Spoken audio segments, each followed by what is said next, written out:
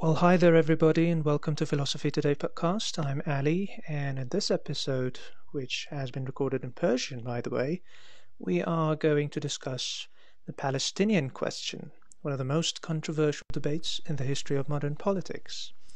With me today is Sajjad Abbasi, a researcher of political history and, of course, a very dear friend of mine. So, as always, stay with us and learn better.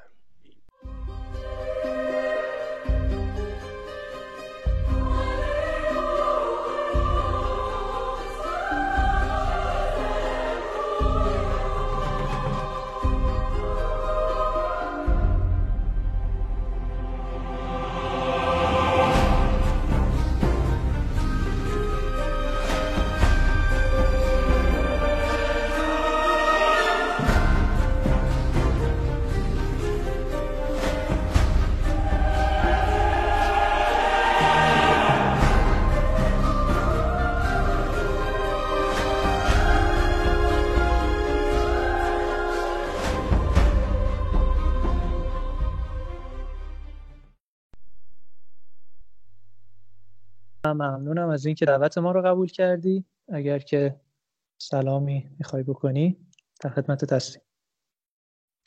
سلام علی جان، خدمت شما و همه شنوندگان این پادکست سلام ویژه عرض میکنم و خیلی ممنونم که این وقت رو در اختیار من قرار دادید که تو این پادکست با شما باشم.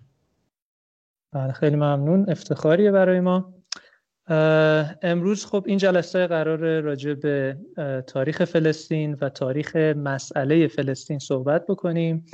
اگر که مقدمه ای در مورد مطالبی که قرار امروز راجع بهش صحبت بکنی بهمون ارائه بدی ممنون میشیم.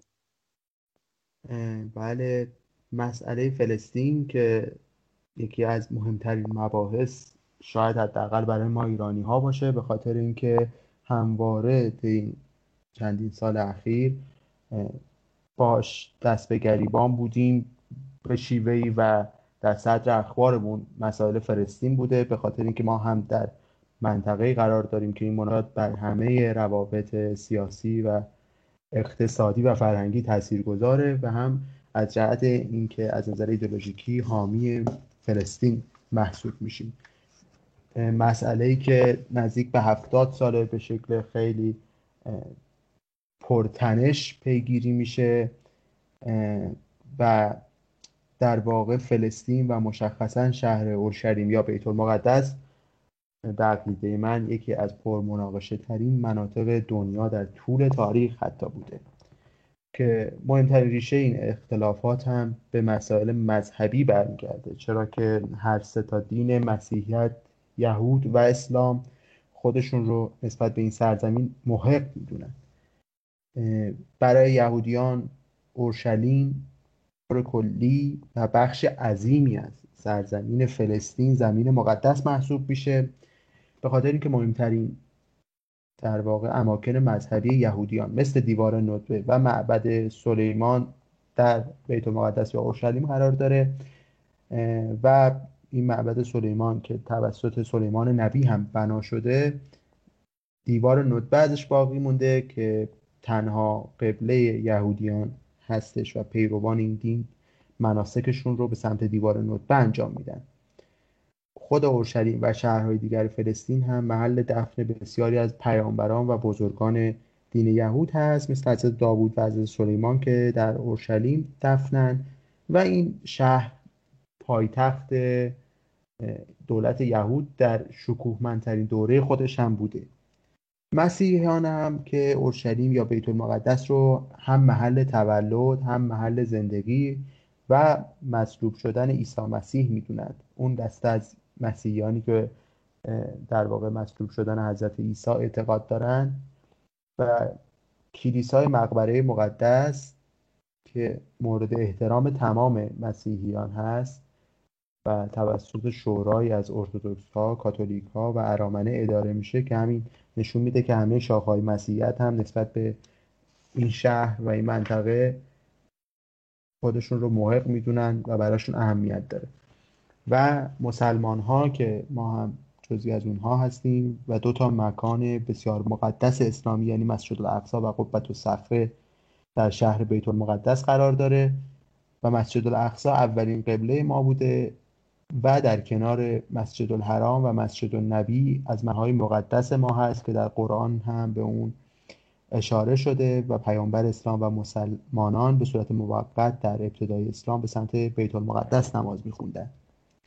خب این نشون میده که شهر و منطقه‌ای که داریم در موردش صحبت می‌کنیم 3 گروه بزرگ دینی که به صورت مشخص اسلام و مسیحیت بزرگتر هستند و یهودیت خودشون رو در قبال این سرزمین دارای حق میدونن و این آغاز مناقشه است که هر 3 دین ابراهیمی این شهر رو حائز اهمیت میدونن و قصد دارن که اون رو از آن خودشون بکنن.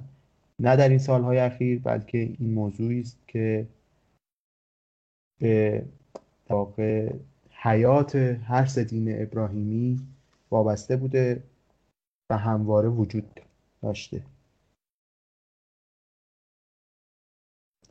درست.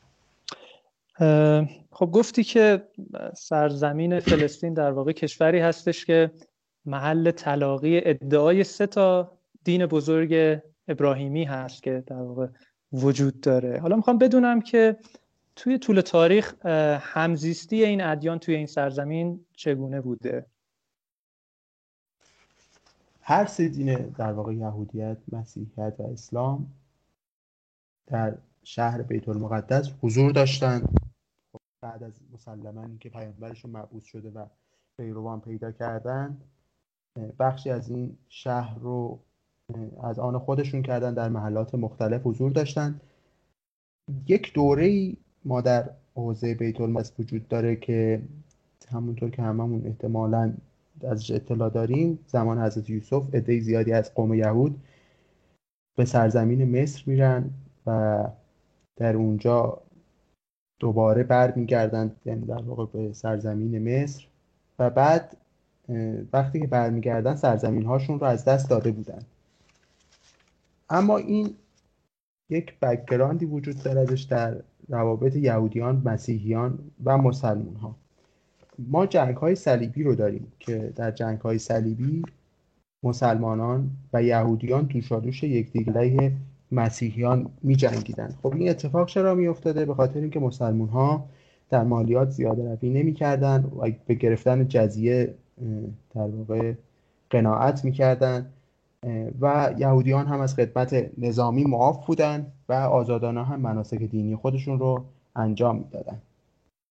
یهودیان در دوران حکومت‌های اسلامی همچنین میتونستن در مدارس دولتی درس بخونن و در تجارت و صنعت رشد خوبی رو داشتند. این در حالی بوده که بسیاری از یهودیان وقتی که بخشایی از فلسطین در جنگ‌های صلیبی به دست مسیحیان میفته قتل عام میشن و شرایط کاملا براشون متفاوت میشه. به خاطر همین تا سالیان دراز علاقه‌مند بودن که ذیل حکومت‌های اسلامی تعریف بشن تا در اختیار حکومت، تا فلسطین رو در اختیار حکومت‌های مسیحی قرار بدن.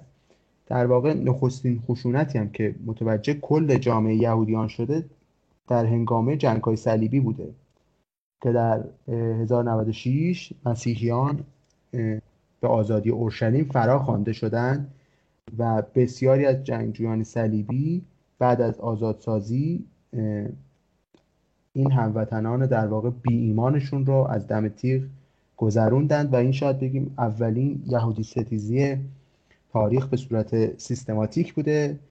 تخریب کنیسه ها، حملات دائمی به یهودیان، تصویب یک سری قوانین مثل جلوگیری ازدواج بین یهودی ها و مسیحی ها و محروم کردن یهودی ها از مناصب رسمی و دولتی که شرایط بسیار کشنده ای رو هم برای اونها به وجود آورد و حتی پا فراتر از این گذاشتن و یهودیان و گناهان اونها رو عامل گسترش طاعون در اروپا میدونستن و برای اینکه این بلا رو دفع کنن بسیار یهودیان رو قربانی کردن. در اواخر قرون وسطا یهودیان از انگلیس و فرانسه و بیشتر کشورهای غرب اروپا اخراج شدند. بین قرن 12 تا 18 تقریبا از یهودی ها در انگلیس دیگه خبری نیست و اثری ازشون دیده نمیشه و اینها به سمت کشورهای شرق و اروپا مثل لهستان، لیتوانی و اوکراین امروزی حرکت کردند.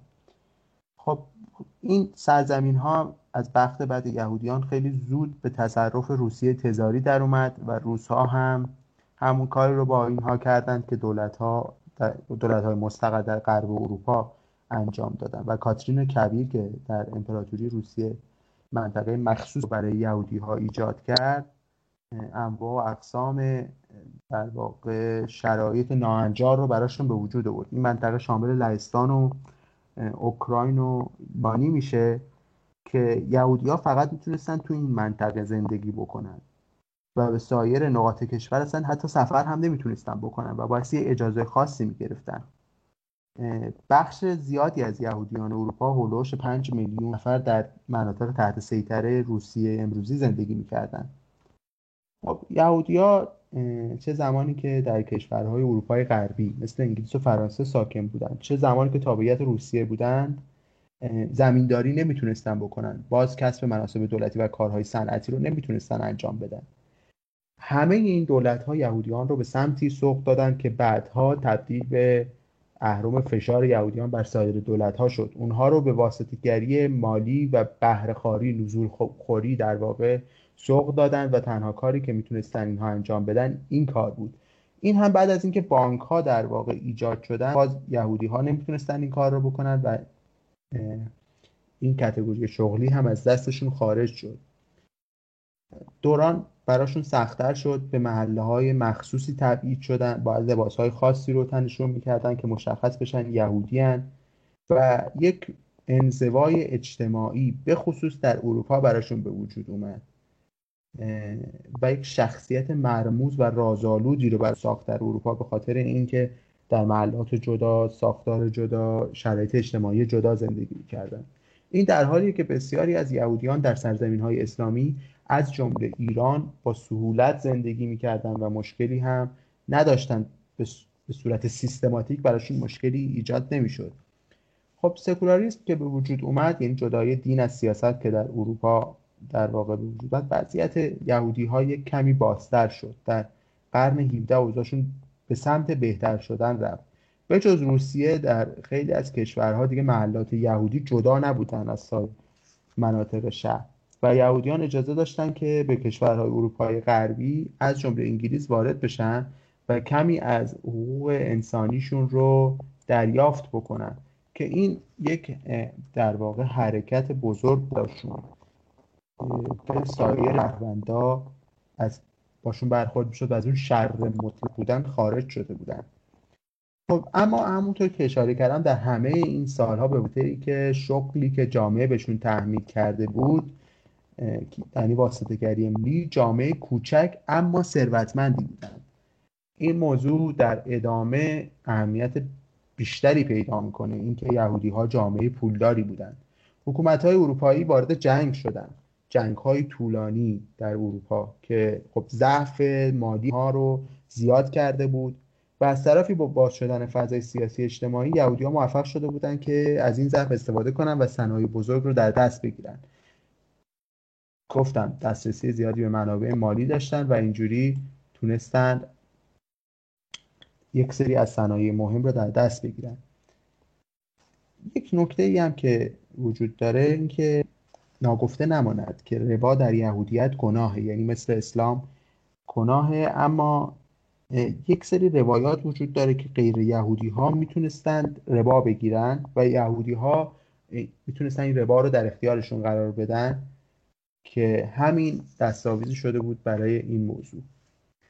یک مقداری وارد بحث های نزدیکتر که بشیم، یهودی ستیزی در آلمان در واقع از کی شروع شد و علت اصلیش به چه صورت بود؟ یهودی ها خب در اکثر جوامع و کشورها تردد داشتن به خاطر اینکه سرزمین مشخصی نداشتن و آلمان به عنوان یک کشوری که حالا تازه اسم و رسمی پیدا کرده بود، به یهودی ها روی خوش داد و شهروندی بهشون اعطا کرد. دلیل اینکه آلمان با اعطای شهروندی یهودی ها رو به سمت خودش جذب کرد این بود که خب آلمان اطلاع داشت که یهودی ها جامعه پولداری هستند اما وقتی یهودی‌ها با پول وارد آلمان شدند، به قدرت برتر تبدیل شدند و صنایع و مراکز مهم رو در اواخر قرن 19 در اختیار داشتند. قدرت یهودی‌ها که از این اختیارات و سبقه مالیشون میومد، باعث شد که یک سری اعتراضات در آلمان علیهشون صورت بگیره و خب این بازه زمانی که درش صحبت میکنیم بازه رکود اقتصادی اواخر قرن 19 هست که آلمانی ها انگشت اتهام رو به سمت یهودی ها گرفتند. این یهودی ستیزی در اروپا که حالا پیشینه‌ای هم که گفتم چند قرن پیشینه داشت، باعث شد که یهودی ها برای رهایی از این وضعیت تصمیم به مهاجرت بگیرن و به فکر تشکیل یک دولت یهودی باشند.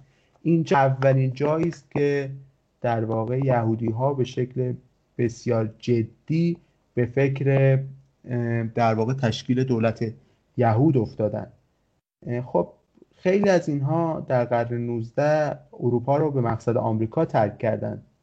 تا 1920 این اتفاق با شدت ادامه داشت، اما آمریکا قانون مهاجرت رو براشون سخت کرد و این قانون رو تصویب کرد که حتی خیلی از یهودی ها روی کشتی ها در اقیانوس باقی موندن و میتونن برگردن و به جز شخصیت های برجسته علمی، ورود سایر یهودیان به آمریکا ممنوع شد.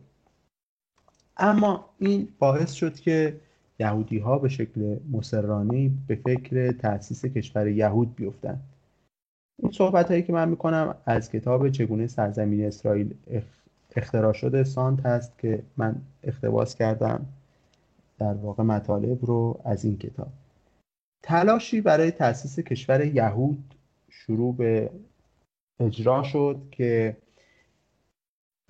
اوایلش، یعنی نطفه اصلیش در قرن 17 برمیگرده در سال 1621 که جمعی از یهودی هایی که در روسیه بودند، یهودیان روس که براتون عرض کردم با چه شرایطی زندگی میکردن، یک جزیره ای رو از مستعمرات هلند به عنوان سرزمین یهود معرفی کردند. اما بعداً یک منطقه‌ای رو به اسم منطقه گویان در فرانسه رو هم مطرح کردند که هیچ کدوم از اینها تحقق پیدا نکرد و شروع کردن چندین سازمان و انجمن مطالعاتی رو در اروپا ایجاد کردند که یک سرزمینی رو برای یهودیان مد نظر بگیره و به دنبال هویت بخشی سرزمینی به یهودیان باشه، این قوم رو دارای سرزمین کنه. خب این مطالعات که بخشی از اون رو جوانان یهودی عمدتاً روسی تبار انجام میدادند، از 1820 به سمت فلسطین سوق داده شد که دوباره اینها بیان در این منطقه ساکن بشن. اما اوج تمام این فعالیت ها همونطور که عرض کردم به قرن 19 برمیگرده با تأسیس جنبش جهانی صهیونیسم. کلمه صهیونیسم از واژه صهیون، زیون گرفته شده که کوهیه در بیت المقدس. این کلمه در واقع به بازگشت یهودیان به سرزمین مقدس اشاره داره و یک واژه سیاسی هم هست. بنیانگذار این جریان هم یک روزنامه‌نگار یهودی اتریشی بود که خیلی از زندگی خودش رو به عنوان خبرنگار در فرانسه و کشورهای اروپایی دیگه گذرونده بود و به گفته خودش از نزدیک شاهد یهودی ستیزی در تمام نقاط اروپا بود. چرا من به گفته خودش؟ به خاطر اینکه فکت در واقع تاریخی قابل استنادی وجود نداره که در تمام اروپا یهودیان مورد یهودی ستیزی سیستماتیک قرار می گرفتن. بعدش هم که یک جزوه‌ای در سال 1896 به اسم کشور یهود بیرون داد که از ایده خودش برای تشکیل کشور یهودی پرده برداری میکرد. یک سالی که از این طرح گذشت، یک کنفرانسی تحت عنوان کنگره سازمان جهانی صهیونیسم در سوئیس در واقع برپا شد که 300 تا یهودی صاحب نفوذ از کشورهای مختلف به این کنفرانس دعوت شدند.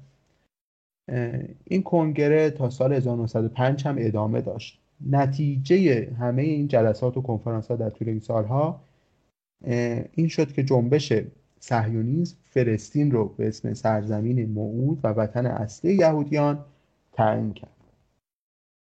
البته برخی از بزرگان یهود در کنار فلسطین دنبال تشکیل دولت یهود در آرژانتین، کنیا، حتی اوگاندا هم بودند. در هر صورت فلسطین به عنوان سرزمین مقدس برای تشکیل کشور یهود انتخاب شد. اما خب دو تا مشکل اساسی داشتن اینها.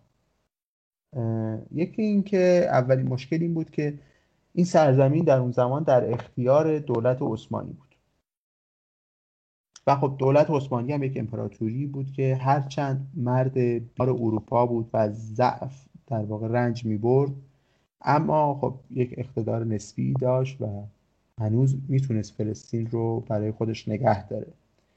پس یهودی‌ها یک تلاشی کردن که بتونن دولت عثمانی رو راضی کنن که اجازه مهاجرت یهودیان اروپا رو به فلسطین صادر کنه. حتی یکی از این یهودی‌ها با سلطان عبدالحمید عثمانی دیدار کرد و وعده پول داد به امپراتوری عثمانی، اما نتونست اون رو قانع بکنه که اجازه بده یهودی‌ها مهاجرت کنن. یه مشکل دیگه که باهاش مواجه بودند مسئله یهودیان مذهبی معروف به ارتدوکس‌ها بود، تفکرات رادیکالشون که اینها هنوز هم فعال هستند و خیلی وقتا ما تظاهرات‌های اونها رو در کشورهای مختلف علیه اسرائیل می‌بینیم، در داخل خود اسرائیل هم فعال هستند. خدمت شما عرض کنم که این گروه بر اساس کتاب مقدس تشکیل حکومت یهود و از همه بدتر بازگشت به سرزمین موعود پیش از ظهور مسیح یهود رو خلاف می‌دونستند و این یکی از مهمترین مشکلات و سدهای مقابل راه اینها بود. این یهودی‌ها الان هولوش فکر می‌کنم 11% جمعیت اسرائیل رو تشکیل میدن و زندگیشون هم خیلی جالبه. در مدارسشون که در داخل کشور جعلی اسرائیل هست، کودکانشون در مدرسه فقط تورات و تلمود میخونن، در خونهشون تلویزیون نیست و خیلی هم قائل هستن به تفکیک زن و مرد و حتی یک چیزی مثل حجاب برای زنها قائل هستن. این اختلاف نظرها باعث شد که در کنفرانس هایی که خدمتتون عرض کردم بیشتر خاخام های یهودی شرکت نکنند و در بین یهودیانی که به دنبال تشکیل دولت فلسطینی بودن اختلاف نظر جدی وجود داشته باشه. این تفکرات البته تفکرات صهیونیست‌های مذهبی تفکر جدیدی نبود. از قرن 16 و 17 بین گروهی از مسیحیان هم رایج بوده که این گروه معتقد بودند که بازگشت یهودیان به سرزمین موعود و تشکیل دولت زمینه بروز فساد در اون منطقه خواهد بود و زمینه حضور یهودیان در این سرزمین فراهم بایستی بشه ظهور منجی مسیح این بار اتفاق بیفته. این ایده مسیحیان اولش 300 سالی به فراموشی سپرده شده بود تا این جنبش صهیونیسم باعث شد که دوباره مطرح بشه. این گروه از مسیحیان به مسیحیان صهیونیست معروفن و هنوز هم فعالن، اما خب من نمیخوام بیشتر در این باره صحبت بکنم به خاطر اینکه در حوصله این پادکست نیستش. یک سری برآوردها انجام شده که آغاز حرکت یهودیان به سمت فلسطین از اواسط قرن 19 بوده که تقریبا این منطقه 350,000 نفر جمعیت داشته که 85% رو مسلمان‌ها تشکیل میدادن، 11% رو مسیحی‌ها و فقط 4% این جمعیت رو یهودی‌ها تشکیل میدادن. و از این 4% هم قابل توجهه که با 5,000 نفرشون در خارج از فلسطین به دنیا آمدن، یعنی هولوش 2%. خب این میزان بعد از شروع این جنبش و شروع مهاجرت ها هر سال رشد کرد، به طوری که در سال 1914 از 800,000 نفر فلسطینی 650,000 نفر عرب مسلمون، 81,000 نفر مسیحی و 59,000 نفر یهودی بودند. خب این میزان تغییری که به وجود اومده افزایش جمعیت اونها رو به میزان 7.5% از کل جمعیت فلسطین رو در واقع شامل میشد. این مربوط به چه سالیه این آمار؟ این 1914 این شرایط در واقع موضوع فلسطین بوده. درسته. پس این در واقع اون پیشرفتی بوده که یعنی از اواسط قرن 19 با اون سیاست‌هایی که فکر می‌کنم با لورد پالمرستون شروع شد.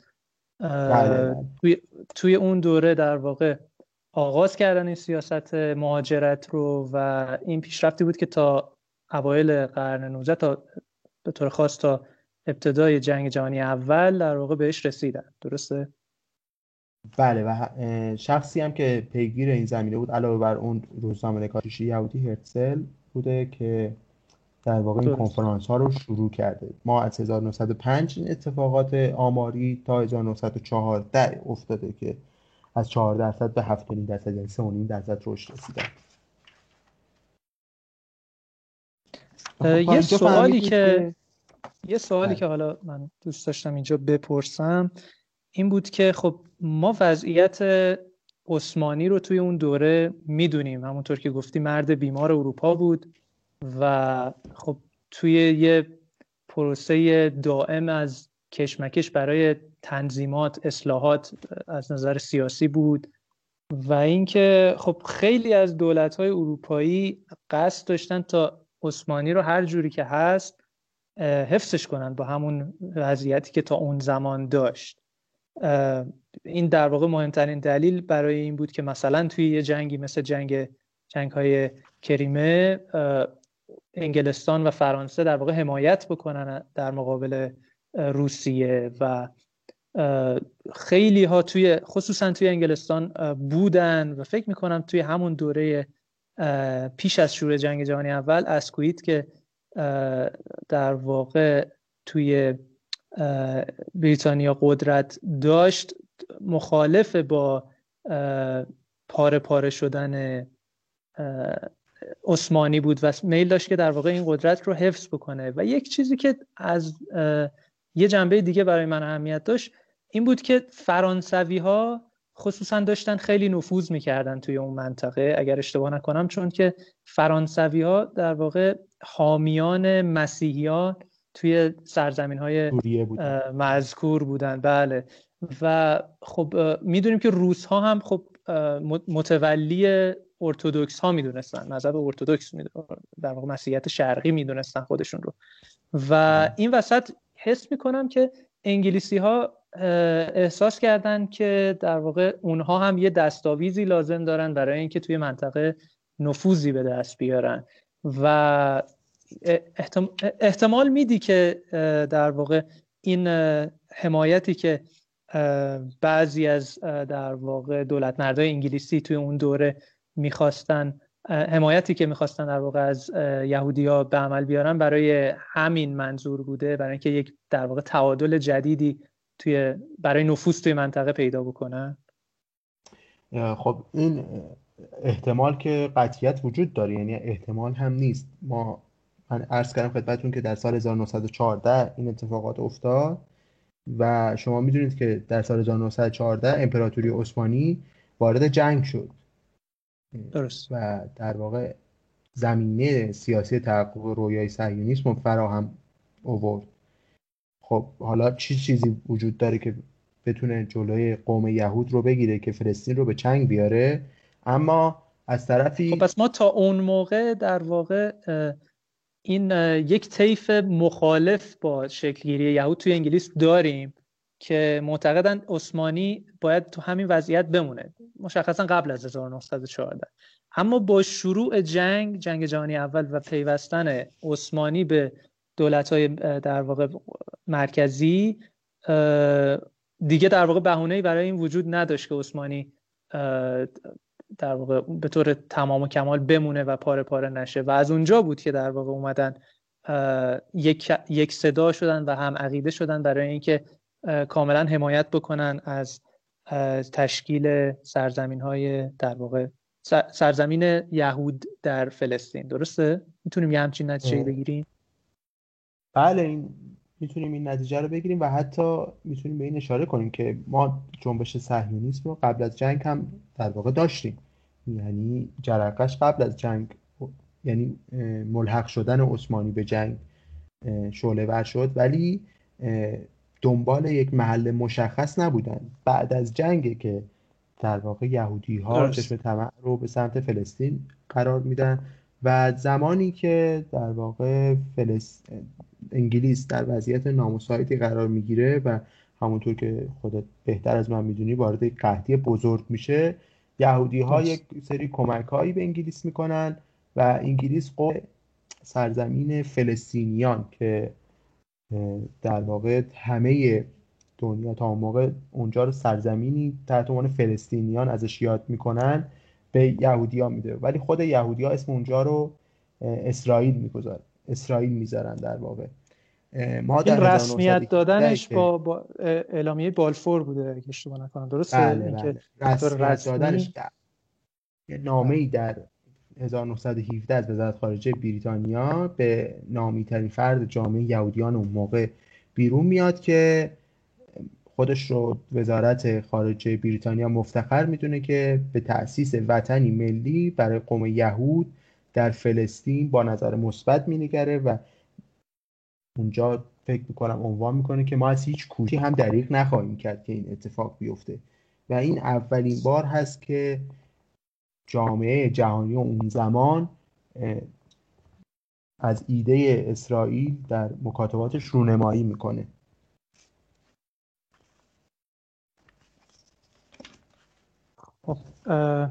حالا مسئله‌ای که یعنی اون حمایتی که قرار بود انگلیسی ها انجام بدن، آیا هیچ چالشی در مقابلش نبود؟ اینکه فرانسوی ها یا کلا متفقین توی اون دوره، کشورهایی که برنده در واقع قرار بود برنده جنگ باشن توی اون دوره، چه هماهنگی هایی در این زمینه انجام داده بودن بر سر مسئله فلسطین و تجزیه عثمانی؟ خب چند تا اتفاق افتاد.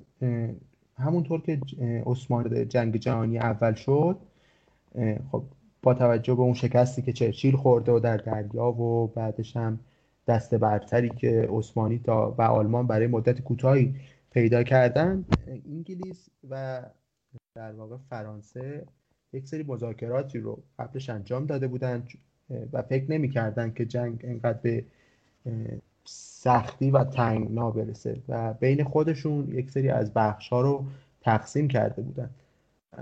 بیشتر سوریه به خصوص به سمت دریای مدیترانه اگر حرکت کنیم رو فرانسوی ها برداشته بودن، به خاطر اینکه سابقه تاریخی داشتند و از گذشته از نظر فرهنگی کار کردن و یک بخشی از مسیحیان رو در اونجا زعامت می‌کردند.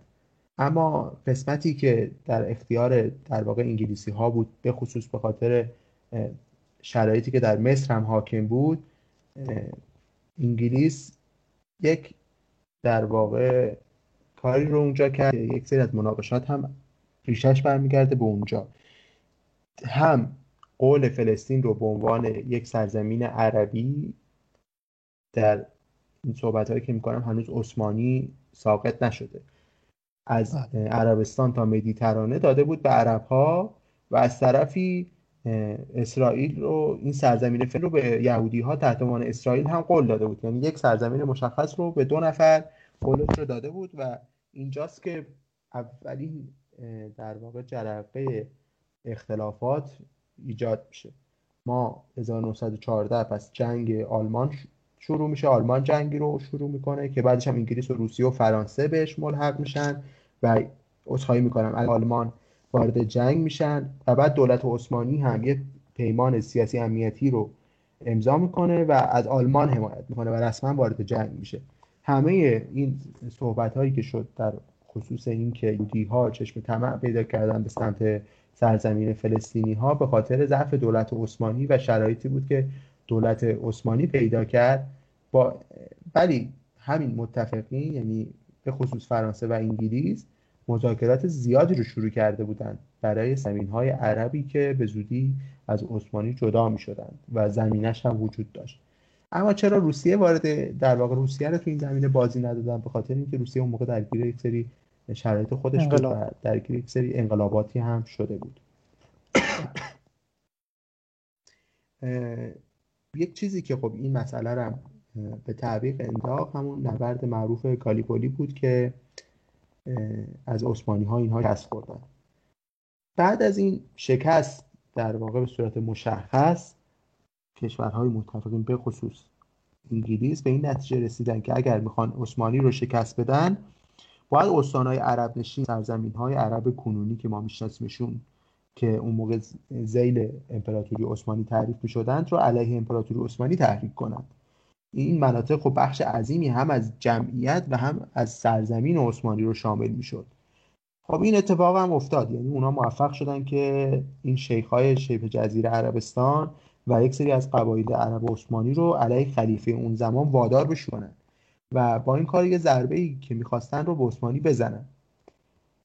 همونطور که اشاره بش کردم، انگلیس و متفقین در قبال این شورش به اعراب این قول رو داده بودند که سرزمینی تحت عنوان یک کشور عربی از مدیترانه، دریای مدیترانه تا شبه جزیره عربستان رو به وجود بیارن، یک سرزمین متحد که خب هممون میدونیم که این قضیه محقق نشد و این سرزمین ها بخش زیادی هم از عثمانی بودن، این فلسطین، اردن، سوریه امروزی، کویت، شبه جزیره عربستان، عراق. یه تصمیم دیگه هم که سران این کشورهای ائتلاف گرفتن که قبل از یکسره شدن کار عثمانی بود، این بود که تکلیف این سرزمین ها را مشخص کردن. یعنی انگلیس و فرانسه در 1915 یا 16 یه قراردادی رو پنهانی امضا کردن که این سرزمین ها رو تقسیم کردن و شوروی رو اصلا در نظر نگرفتن، چون شوروی درگیر انقلاب‌های کمونیستی خودش بود. یه توافق انگلیس و فرانسه ایجاد کرد سرزمین فلسطین و لبنان و سوریه و عراق و اردن و شبه جزیره عربستان کنونی از در واقع عثمانی گرفته بشه و عثمانی فقط در حد ترکیه تعریف بشه. این توافق پنهانی شبه جزیره عربستان مستقل میموند، اما سرزمین دیگه بین فرانسه و انگلیس تقسیم شد.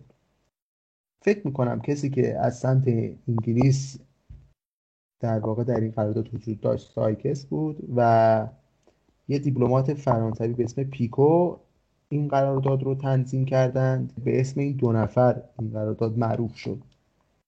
بله، سایکس پیکو. بله. در عراق تا بندر، اسم بندر رو الان خاطرم نیست، اما از یک بندر در عراق یک خطی رو ترسیم کردند که فلسطین میومد و مرز بین اینها و مرز نفوذ انگلیس و فرانسه بود. یک بخش اعظمی از عراق و اردن به علاوه فلسطین امروزی و یک قسمت خیلی کوچیکی از سوریه به انگلیس میرسید و لبنان و بخش خیلی بزرگی از سوریه به فرانسه و خاورمیانه‌ای که امروز مواجهیم داریم می‌بینیم حاصل این تقسیم بندیه، حداقل بیسش این تقسیم بندیه. این مطالب رو هم من از کتاب صلحی که تمام صلح‌ها رو برباد داد استفاده کردم که خیلی مفصل این مسئله رو تشریح کرده و جا داره که از علی بندری و پادکست بی پلاسش تشکر بکنم که این کتاب رو تبدیل به پادکست هم کرده که اگه علاقه داشتید میتونید که این پادکست رو گوش کنید، چون حجم کتاب زیاد هست. خیلی هم عالی. بخش اول صحبت‌های ما در مورد مسئله فلسطین در اینجا به پایان رسید. در قسمت‌های آینده با ادامه این بحث در خدمت شما هستیم. خدا نگهدار.